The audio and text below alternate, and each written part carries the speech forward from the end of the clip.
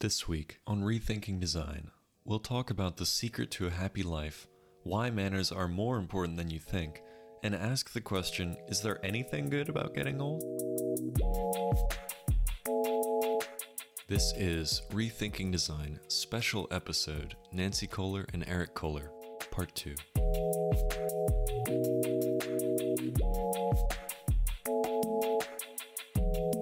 Hello and welcome back to Rethinking Design. I am Hans Kohler, your host, and this week we will be talking again with my grandmother, and this time my father will be joining us. We'll be having 3 generations of Kohler wisdom to talk about various things, life, love, and the pursuit of happiness.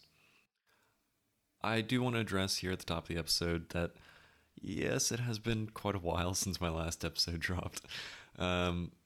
A lot of that has just been my life, stuff going on, but another part of that is that I never want the quality of this podcast to suffer based on my release schedule. And that means that I'm not going to commit to a static timeline as much as I would like to say, oh, I'll make them bi-weekly or tri-weekly or however long. The fact of the matter is that I'm just going to make them when I make them, and I want them to be as good as they possibly can so that when I look back on them, I'm proud of the work that I did. And that's kind of the long and short of it. I'm not going to guarantee a specific release schedule. I can guarantee, though, that I do have interviews lined up, and I'm really excited to get them recorded and to you, more importantly. I also think that the audio for this particular track, again, it's not what I would like it to be since it's multiple people recording on one mic, and it's kind of a directional mic. It's not omnidirectional, so my voice in particular in this recording is going to be a little bit quieter, a little bit not as clear. It should still be plenty clear to hear, but just a kind of disclaimer up here at the top. That being said, though, I think I tried some new tricks that will make this audio a little bit better, a little more even to listen to than the previous episode. So I'm excited for that, and hopefully it works out. Without further ado, let's get into it. I feel very important. You are very important. I'm the most important person I know. Then you better get out and expand your horizon. All right, get us started, Hans. So this is we're coming back from our intermission. I am speaking to my grandmother, Nancy Kohler, who I know as Mimi, and we now have my father, Eric Scott Kohler, but I know him as Pop. Well, I know him as people call him as Pop, but I would never call him Pop. I call him Dad. But most people know him as Pop. And I think to start off, why don't we start with the younger generation? What advice would you have? What would it be? Would you like me to go ahead, Mom? Or? Sure, you start. Well, the most important thing I would think for the younger generation is probably a lesson that you taught me, which is to find your happiness with what you have, and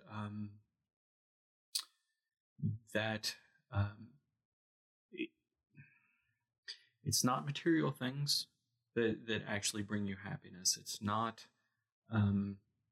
looking for what's next or continually striving for something different, as much as it is to find and to be content with the things that you have. And not to say that you shouldn't strive for more or strive to do better, but that striving usually puts you on kind of a wheel that often leads to being unsatisfied rather than satisfied. I just love to hear the wisdom from my children. And honestly, that's true. And yet to hear you say that is very rewarding. Well, you lived that. I mean, Yes. you showed that on a very regular and real basis. Your dad and I did. That is our good philosophy. If I would add to that, the other philosophy that Dad and I had or saying is kiss, laugh, and hold hands. None of those can you forget. It has to be every day. I had a lovely, Dad and I both had lovely friends, and they were not married, but they'd been together the longest time. And they were very happy, but she wanted to marry him, but that she didn't. And she said, did I? Just question me about it and question why Dad and I were still so happy together. And I said, because we treated each other always like we were courting. We never took each other for granted. We never didn't say that we loved each other and we thanked each other. Even Dad, when he could barely remember or wasn't really talking much, I never handed him a bowl of fruit that I hadn't decorated. And he would always say, it looks good. Or he would, oh, how pretty. He always complimented me. On Sunday morning, when we were getting ready for church as we were older, he always went in his room and got dressed, and would come back. I would be in our bathroom, and he would say, "How do I look?" or not even, or didn't even ask me. Mm-hmm. He would just walk in dressed with a tie, and I never failed not to tell him he looked wonderful. Oh, of course, he always looked wonderful, mm-hmm. But you cannot take anything for granted. Mm-hmm. You have to always appreciate everything. And sometimes I think today people forget to let your best friend know how wonderful they are. You could remember to say it to a friend or whatever, say something nice. But the most important person you can say something positive and love is the one that you live with every day. Mm-hmm. And try to make every day a fun day. Never forget that you've got to laugh about life. Mm-hmm. Yeah, that's wonderful. I know. I think that's definitely something that's very necessary in the world. And I think for me personally, I've always been, and I'm not ashamed of it, characterize myself to this as my friends. I'm a very emotional person. I'm very much the person who is always ready to be there for someone if they need me. I'm the guy who always shows up if there's an event or something. I never bail on people. And I'm never shy to say that I love my friends and to tell them that I love them and make that very clear to them. And I think that has a lot to do with how I was raised. And absolutely, Hans. Mm-hmm. Absolutely. The other thing is, it's almost manners. Mm-hmm. Manners count. Opening doors for ladies count. Saying thank you. I mean, it's simple things. And I think people today,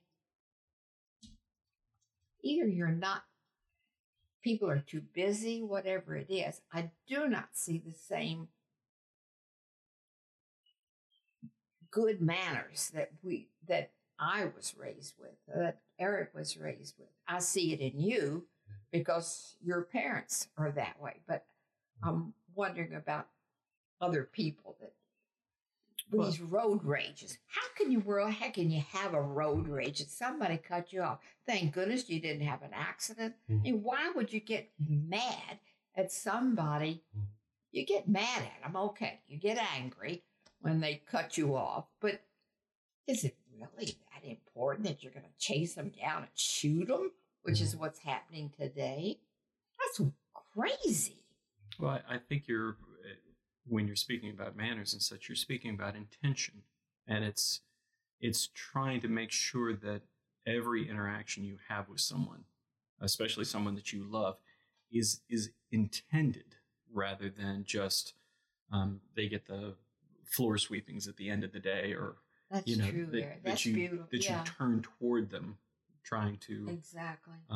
one of the things that I know Hans has heard me say time and time again, and growing up in y'all's house, I always knew I was growing up in Jack and Nancy's house.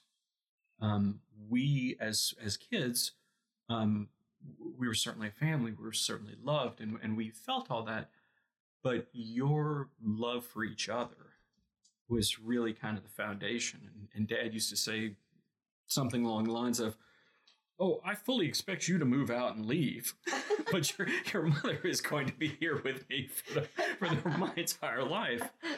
And so that we knew, not for a moment to think that we weren't important, but we weren't the most important, or your relationship with us grew out of your love for each other as much. We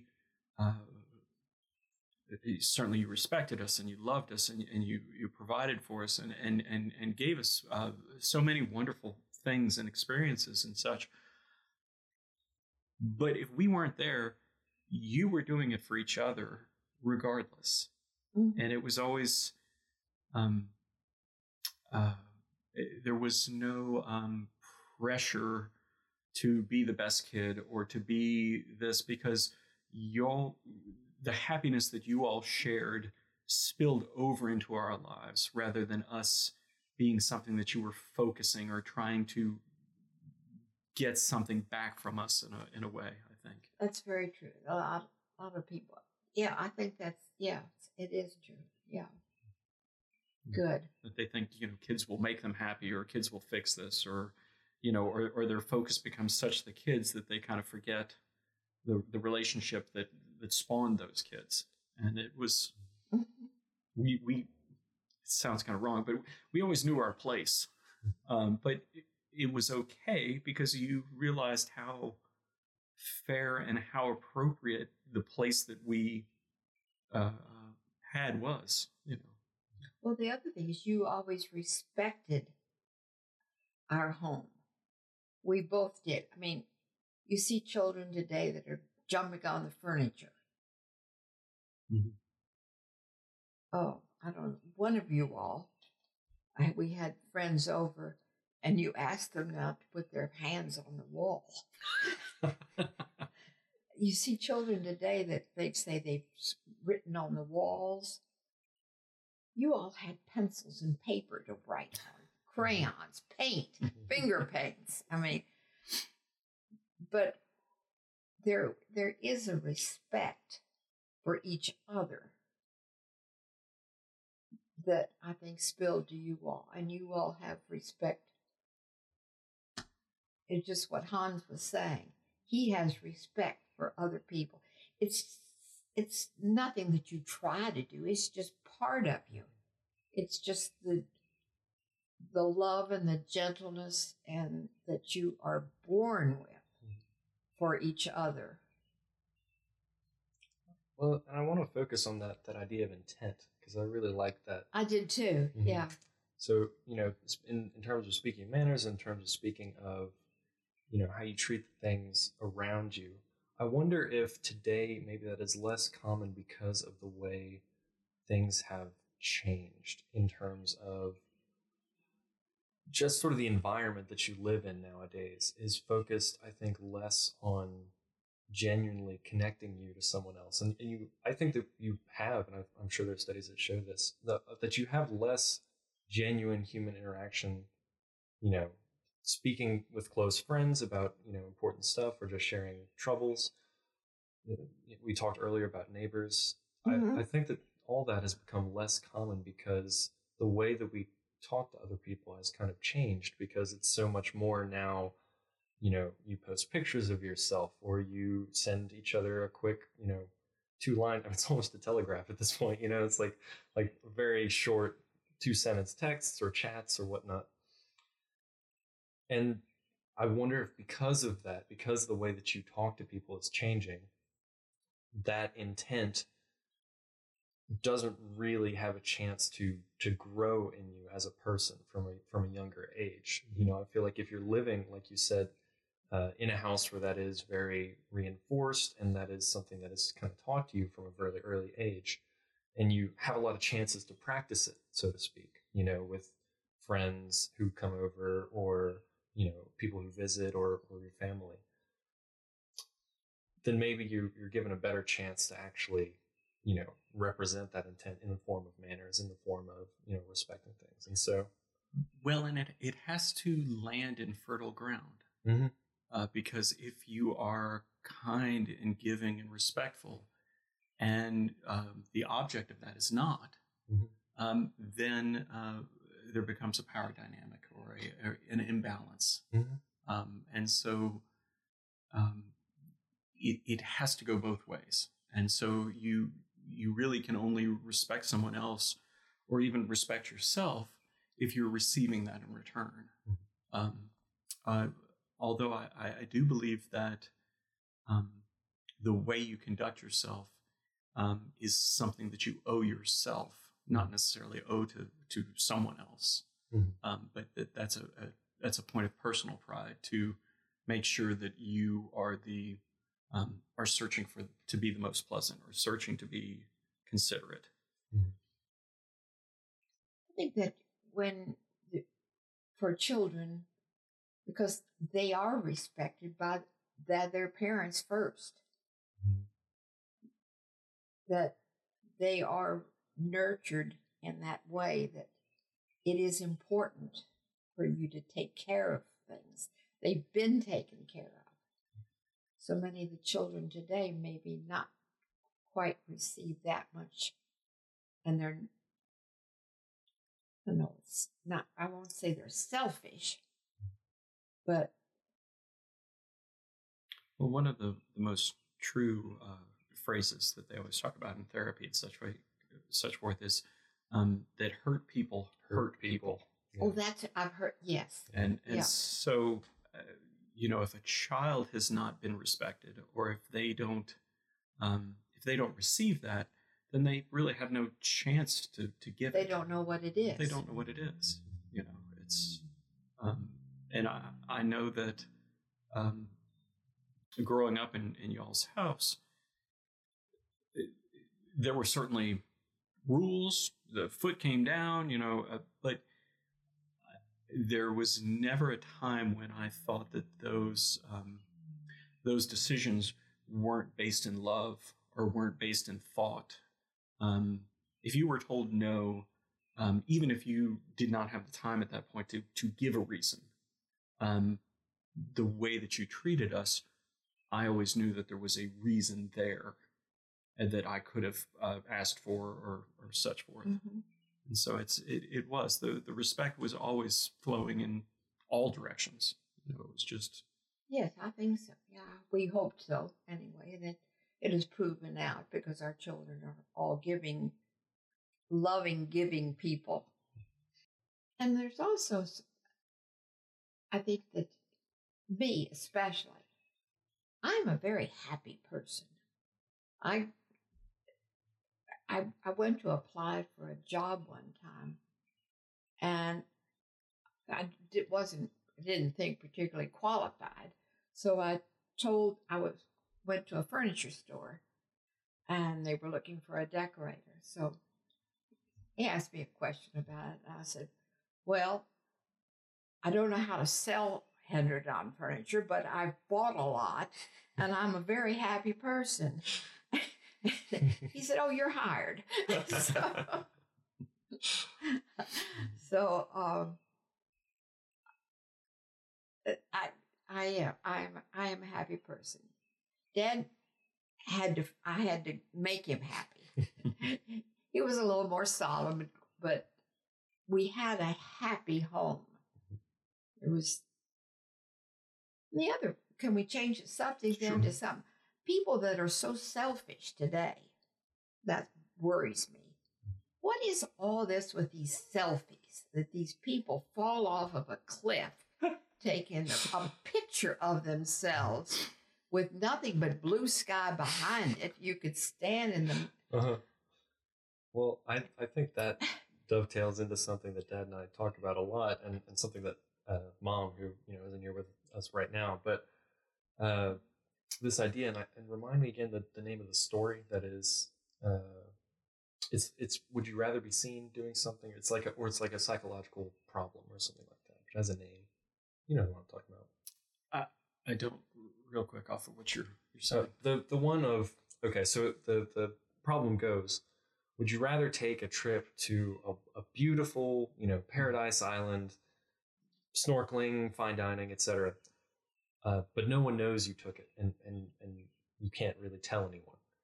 Right. Or would you rather have someone create an elaborate, staging of it and take pictures and whatnot, so that it appears as if you took a wonderful trip to paradise Are you island, more concerned with but not actually did it? Yeah. Right. Are you more concerned with the experience? Or are you more concerned with people knowing you had the Oh, experience? how sick! Yeah. Gosh, that's terrible. I hadn't heard about that, but Mhm. oh, wouldn't that be awful? Well, and so the this is a question that's posed to people, and in the past, it's kind of a no-brainer, as people say, well, obviously I want to go to the island, right? And Mom was saying that she's asked it to one or two of her students or whatnot, and they have to think about it for a little bit. It's kidding. like most of the time Oh they'll my still go to the island, but they have to consider it, whether they would rather have that fantasy created for them. Because somehow they've made a switch that it is more important for them to think that people have done this, that people think that they've done this, rather than actually doing it themselves. Oh, that's terrible. I'm sorry for those people. Could there be a more hollow Mhm. thing No, than could that? not. And why are they so impressed with what other people do? I know there's a program called The Kardashians or something about that. I've truthfully, honestly, have never seen it. I kind of know who they are. They're beautiful women. But I don't know what this is all about. Why are people so obsessed with what somebody else does that they spend hours watching TV for all that? That's ridiculous. Yeah. And I mean, and I think that there have been slight parallels, throughout history. I mean, trash TV is not necessarily anything new, but I'm sure, the equivalent back in the day would, newspaper columns written about these, celebrity, whatever, tabloids essentially. I mean, they've been around for a long time. But yeah, I think that it's a shift in kind of what we see as being success. I think that That's true. despite the fact that that sort of mindset and the way of doing things has been around for a long time of and not to say that it's consumerism rather versus so consumerism, but it's been around for a while. But I think that it's reached a point that you're so concerned with this idea of success, meaning wealth, meaning money, that you kind of forget that the whole point of reaching that amount of success or wealth is not the point of achieving it. It's what it can give you. And more so on an emotional level, the time that you can have with people you love or the experiences you can have with them, rather than the new car you can buy or, people will pay attention to me or stuff like that. I feel like time is money and life is time. So you're spending your life, and in return, they give you a little bit of money, which, you can do whatever with. So, but your life is the most important kind of thing that you have.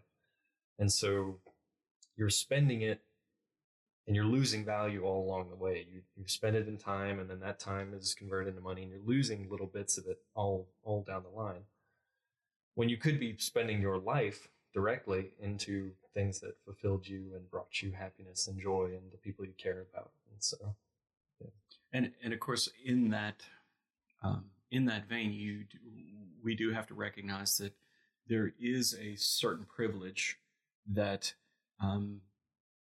you can only kind of have some of that happiness when you have enough food on the table, or that there is there is a some amount that has to be traded of time to money to such forth, so that you do know that you have a place safe to sleep, or that your kids are attending school, or that their new shoes, or such forth. Oh, so absolutely. there is.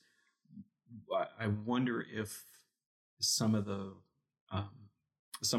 Cardassian type of thing that you're looking at these other people is because you're not coming from a base where you believe that there is a self-generated happiness. That maybe that's that's a good point. The opium of the people type of thing, where they are doing that because they can't look at their own life and find happiness within it to some extent. Well, the inequity is more prevalent or more visible today. I'm sure it's not more prevalent, but I think it's both. I really, things have changed. I mean, you can look and people just don't, they don't make what they used to. It used to be that getting a job, one person could support a family, and that's hasn't been the case for a long time now. And it's, I agree that definitely a lot of things have become more visible that maybe were kind of put in the dark when you were growing up. But also, it has just genuinely become harder and more expensive, and not as feasible to live a life like you used to be able to.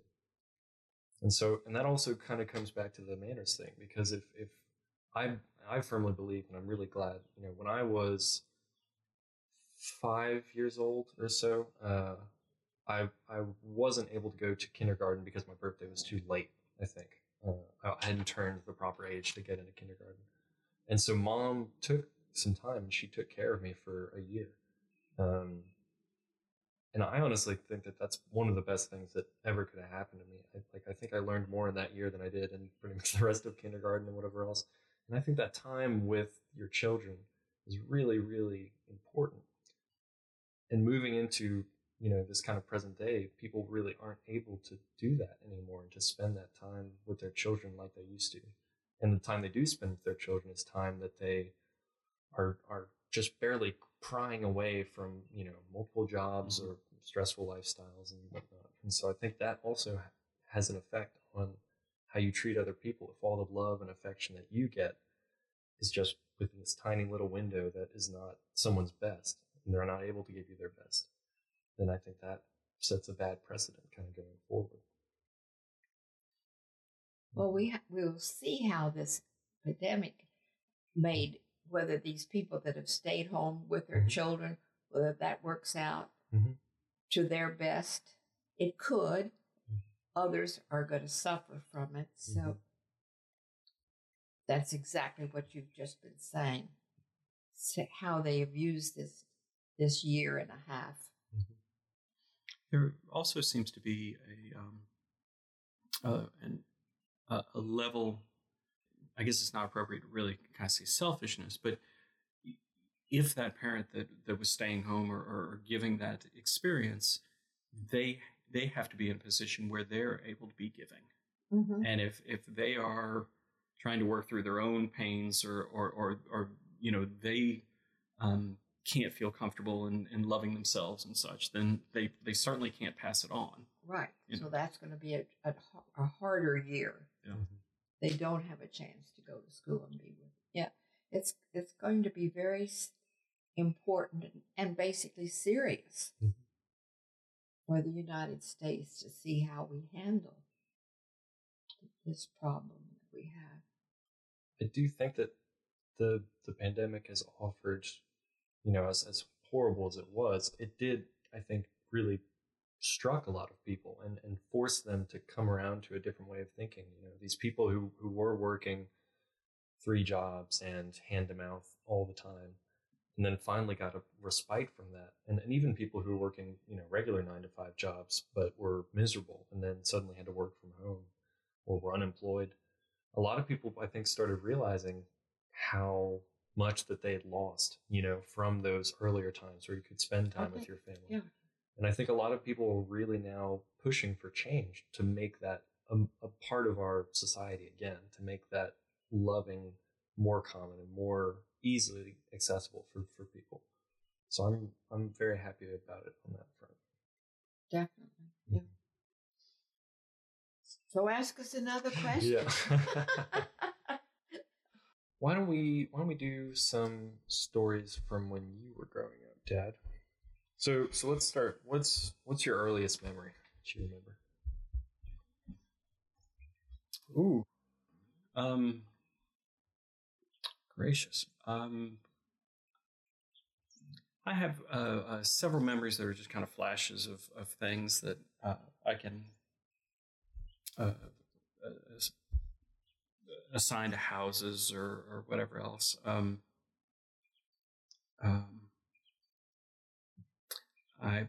Since Honey is here, it makes me think of our first dog, the Bibsy, our Doberman, that for some reason I was chasing her through the house, and I had used some board game boards to block off the doors, because after I had established this path I was chasing her through, then I had to start blocking off exits.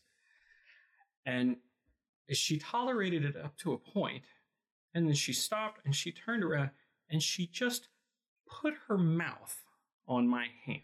She didn't bite me, but she just kind of stopped and she just kind of held my hand with her mouth, and in a way as if this is where I would bite you if I was going to bite you. I always kind of remember that, how gentle that dog was, that it just kind of said, "Oh, we're going to stop playing this game now," and she just kind of mouthed me, and that was the end of that game. And I know that was very early. I do remember being very bossy at my at Mrs. Dorsky's class when I was in kindergarten or pre-K. Pre-K. Was it 4 year? You were 4 year old. 4 year old? Yes, you had gotten to Mrs. Dorsky's class. This was your second year.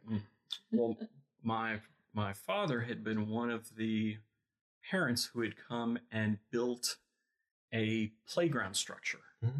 And so it was essentially a tree fort. It was tree fort. It was in a tree. But if you can imagine that this was a small, almost Montessori-ish kind of school. It was basically a Montessori. That they had play structures that were built by the parents. Mm-hmm. So obviously not many liability issues or whatever else at the moment. But I remember being incredibly bossy, that I was trying to kick people off the tree fort because my father had built the majority of it.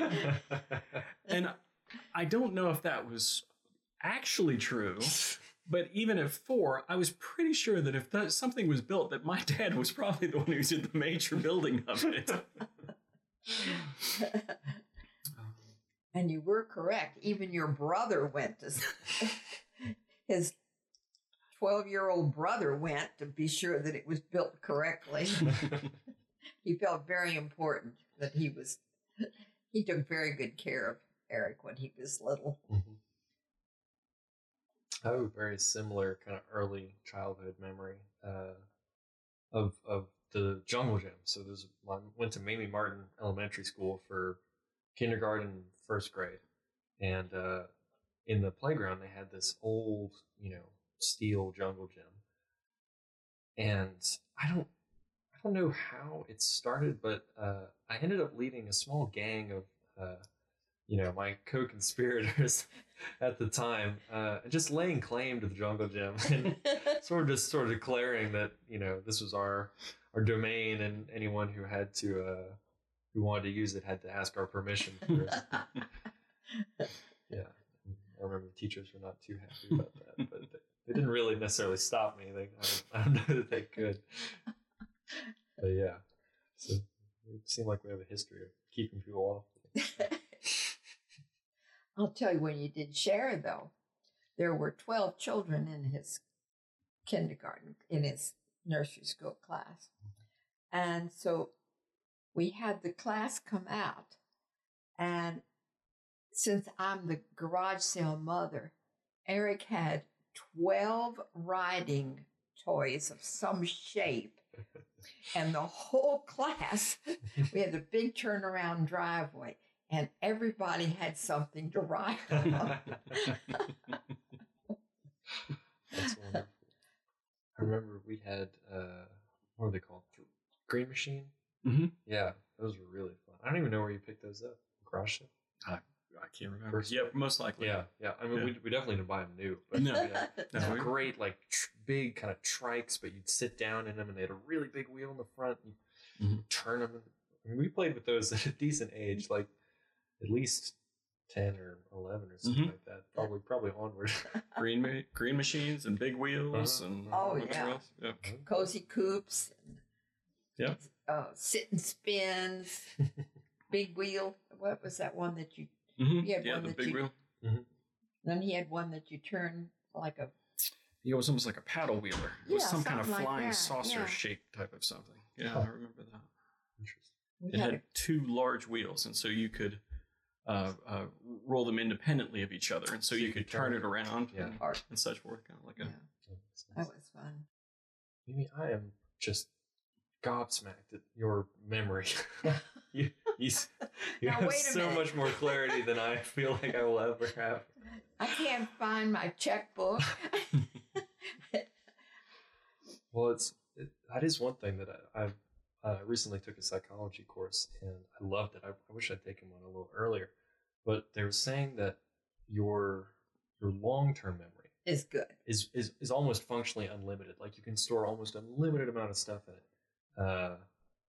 Your short-term memory not so much, but that just always was so fascinating for me that you could just keep almost as much stuff as you want. Because I always feel like as soon as I remember something else gets. That's Mom's thing. Yeah. She's always like, I made room for that by getting rid of whatever. It's not true. You can remember everything, almost everything. And I think happy memories seem to stay a little bit better too. I think. That's Very- all I have, unfortunately. Every once in a while, one of you children will say, "Do you remember when you were angry about such a?" No. At least nobody's accused me of spanking you, because I don't know. Maybe we asked your sister; she probably would say I was beat on all the time. We don't need to get into that. Dad and I always have a joke that he brutally whipped me as a kid. I don't know how Of that's course, a- he did no such thing. I don't know how that's a joke to be accused of beating your It's all child. in lighthearted fun. He did do this thing called the peanut butter treatment, which, oh my god, I resent it to this day. The peanut butter treatment is It would qualify under unusual and cruel punishment, in my opinion. it's a gift. It's a wonder. Listen, So listeners, for the peanut butter treatment, for those of you who don't know, is when you would take your child, and put some peanut butter on their face, usually on their nose, and then hold them upside down while the dog would come over and lick it off of him. And I had this done to me, not an insane amount of time. probably once. Oh, it was more than once, a few times. Eric Well, I- loved that when he was a little. I- He would purposely coax the dog to come and eat Braunschweiger. Yes. Yes.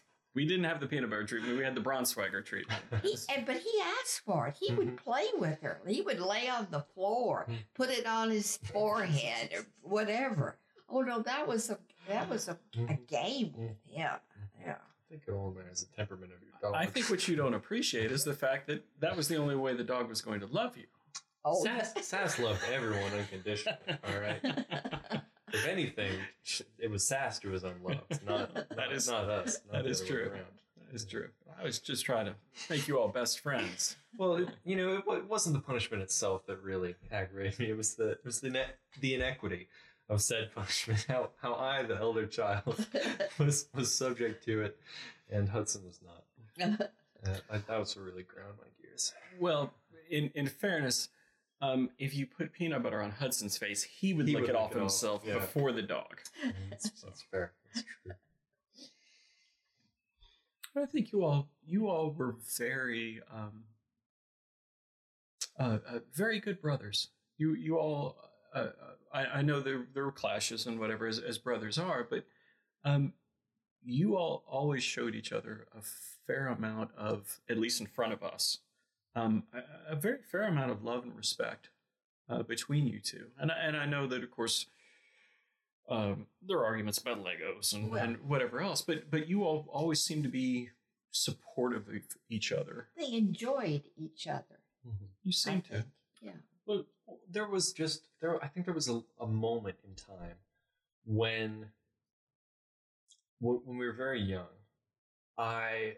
just because I was a kid and I didn't know any better, I think that I was kind of unkind to Hudson, and I sort of received his kindness because he was a very young kid. He was very given and very open, and I received that, and then I didn't return it, and I was, mean to him or something like that. I was very young, and by the time that I realized, in however many 1 or 2 years that it took for me to do that, by the time I realized that that's not how I needed to be acting, and that I was wrong to do so, Hudson had grown to expect that so much that it was very difficult for me to sort of reverse that in our relationship, because he was so used to fighting and so used to bickering that I wasn't able to really kind of give him just the love and respect part of it, after that. And so I feel like that really kind of affected the rest of our relationship for a while, Mm-hmm. until later on when I moved out of the house. Really?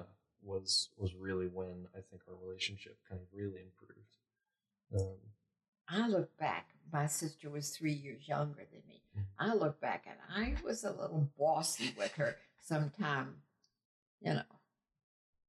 for silly things. If we used to have to make a bed, and she had to walk her half of the sheet over to me. Mm-hmm. We were very careful, because if we had a little cake or you had to share something Mm-hmm. to eat, we were required, whoever served it or the first person to take it was required to take the smallest piece. So there were two pieces of cake. Mm-hmm. So we would have to, when we were cutting a cake or a piece of fudge or something in half, and to become very careful that you didn't cut one larger for yourself, because you weren't going to get it. Mm-hmm. Your sister was. Yeah. Yeah, that was always our rule. One cuts it, and the other one gets first choice. Yeah. Exactly. That was a big rule for us. Yeah, and I think also because we are such different people is also really made things a little bit difficult, because we are brothers and we do love each other, and that is true. And we are similar in a lot of ways, but we're also very different in just our temperaments and how we have gone through life and whatnot. And so it is interesting. I think that probably has a lot to do with us not always having kind of the best, really close knit, like I've never felt like Hudson was my best friend, like he's always a brother, and that's always going to mean something different and greater than, a best friend is going to be. But I don't know, there are people who are like that, like their sibling is their best friend. True. True. Yeah. I think that 2 years though is especially at younger ages, that's enough to kind of preclude that. Yeah, that's true. That's true too. Because you're always you get kind of up over that, then it's different, like you are now. But one of the since you all have moved back in the house after COVID and of course living together in your own apartment before, and I know that wasn't necessarily as easy, but when you all spontaneously hug each other or say you love each other when one is leaving or something like that, it is the most rewarding thing as a parent. Without a doubt. To because you all are saying that to each other in a act of appreciation, not for any other reason, but just to share that is such a wonderful thing. It makes your mom and I so happy to see that. And have been trying to make sure that that is more regular, and that's a bigger part of how we interact with each other. It's definitely brothers are hard. Sisters are too. Siblings are hard. It is. Pitch this to me. Getting old, no one likes it, but there have to be some sort of benefits that are conferred on you in one way or another. What would you pitch if you had to pitch getting older to me? What are the upsides? How would you sell it? Lord have mercy. I think I'm a very poor salesman. Give me a harder question if there is one. I guess a little bit of wisdom to see things more clearly, to remember things more dearly. I guess my life has been an exceptional life. I've been so blessed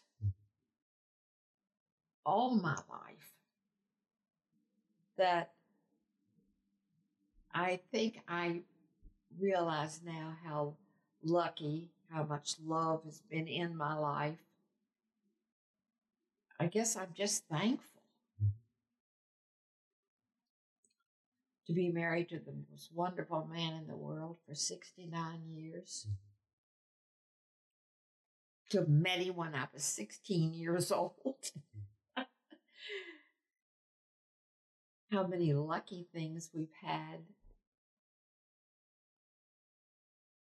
Yeah, I guess just looking back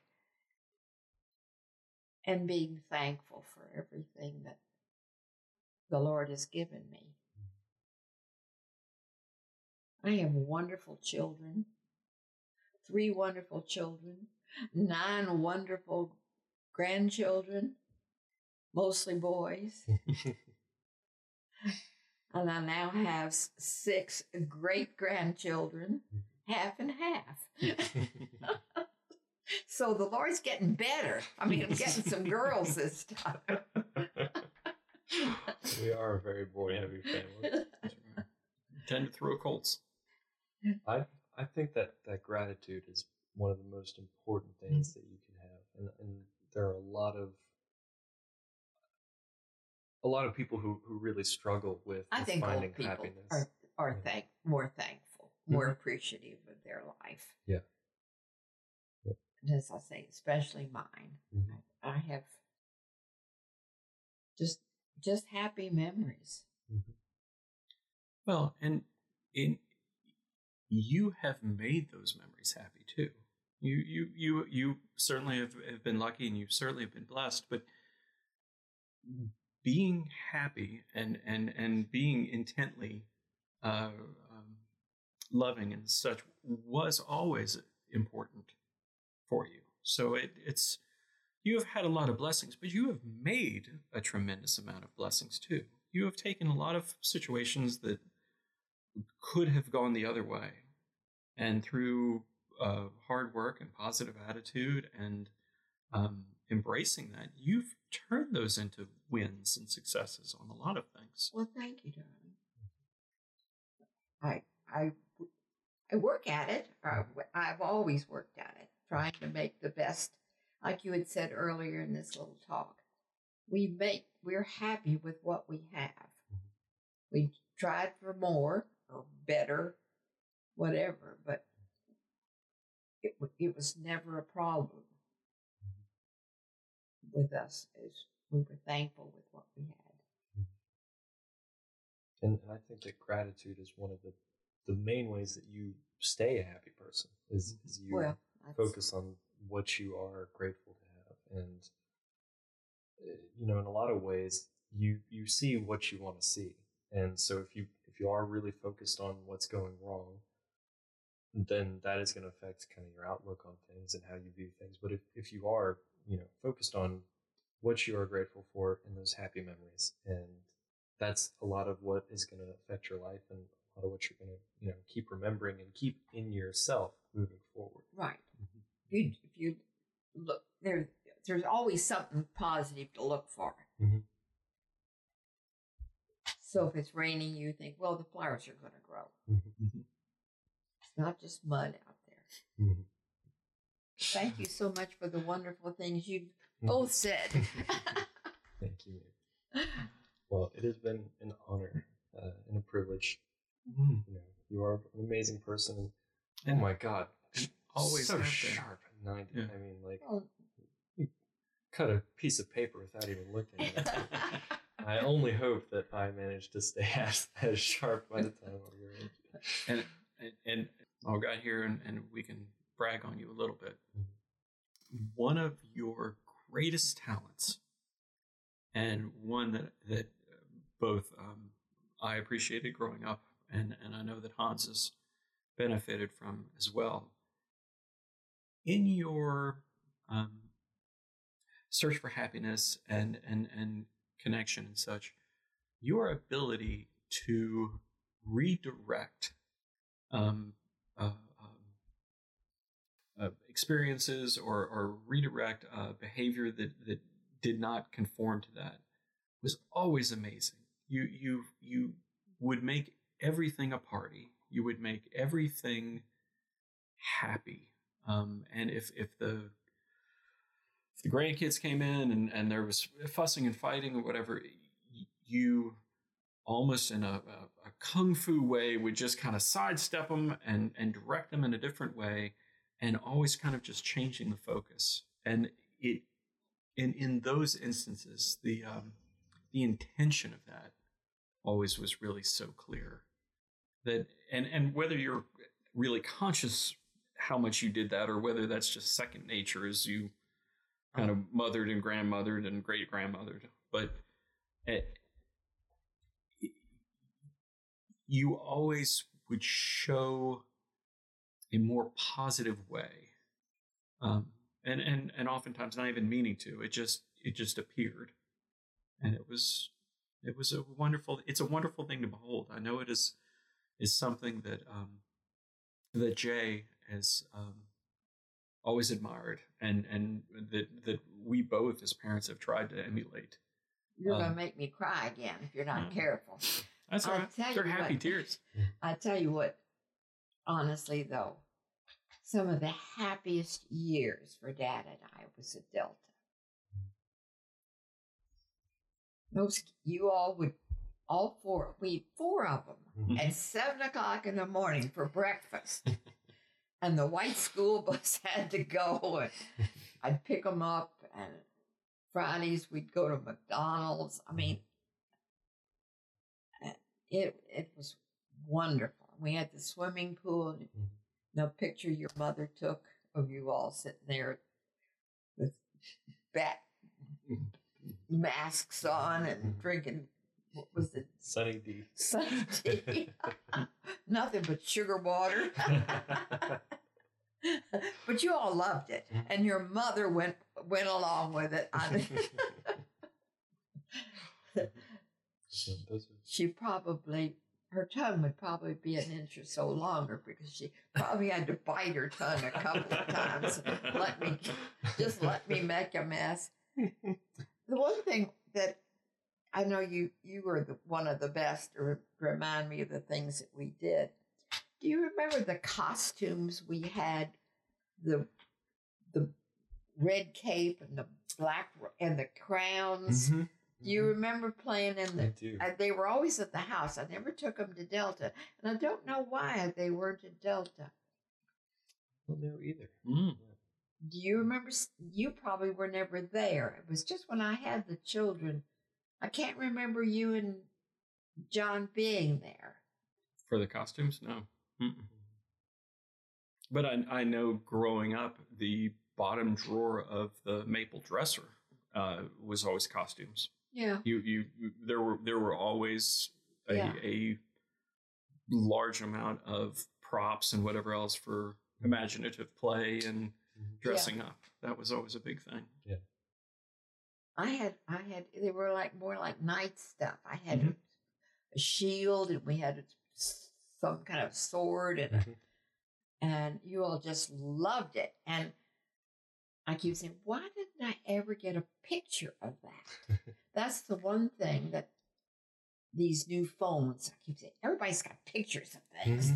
And it was so much work to get a camera. Yeah. You didn't, it just wasn't something that we were, or our family was used to.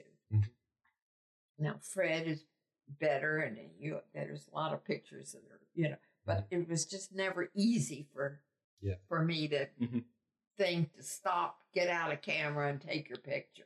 It was always in my heart and my mind that, and then I'll say, oh, darn. Which is why I love the picture your mother took, because that's some of our silliness that we'd had. Yeah. Well, you almost have to catch us unawares, because God knows, growing up, they could never get a picture of Hudson and I if we weren't making a stupid face, if they didn't, do it while we were not you paying as much attention. as Hudson. Yes. Fair enough. Hudson, Loves to Well, make a it was face. his- I usually have my eyes closed, though. me That's- too. that's my I- trait. Well, but that's not intentional. Well, the face that Hudson makes is always intentional. So, Well, this has really been wonderful. It has been. Three generations of Kohlers. And Absolutely. I could not ask for a better set. Nope, I couldn't either, hon. It's just the help that you all have given me is just so loving and so caring. It's just what we are. And so I'm looking forward to you coming back. well, I've told the boys that they're supposed to put you on the weekly call list. So, I would love that. yes. Yeah. So hopefully we will be a pest. We will be ringing you all the time. If not, just send me a text. Do that too. That can keep those too. So if you don't have time to call me, send me a text. Will do. All right. Well, this is the Kohler family signing off. Thank you so much for listening. And this is Rethinking Design Family Special. Good night. Lovely. Thank you, dear.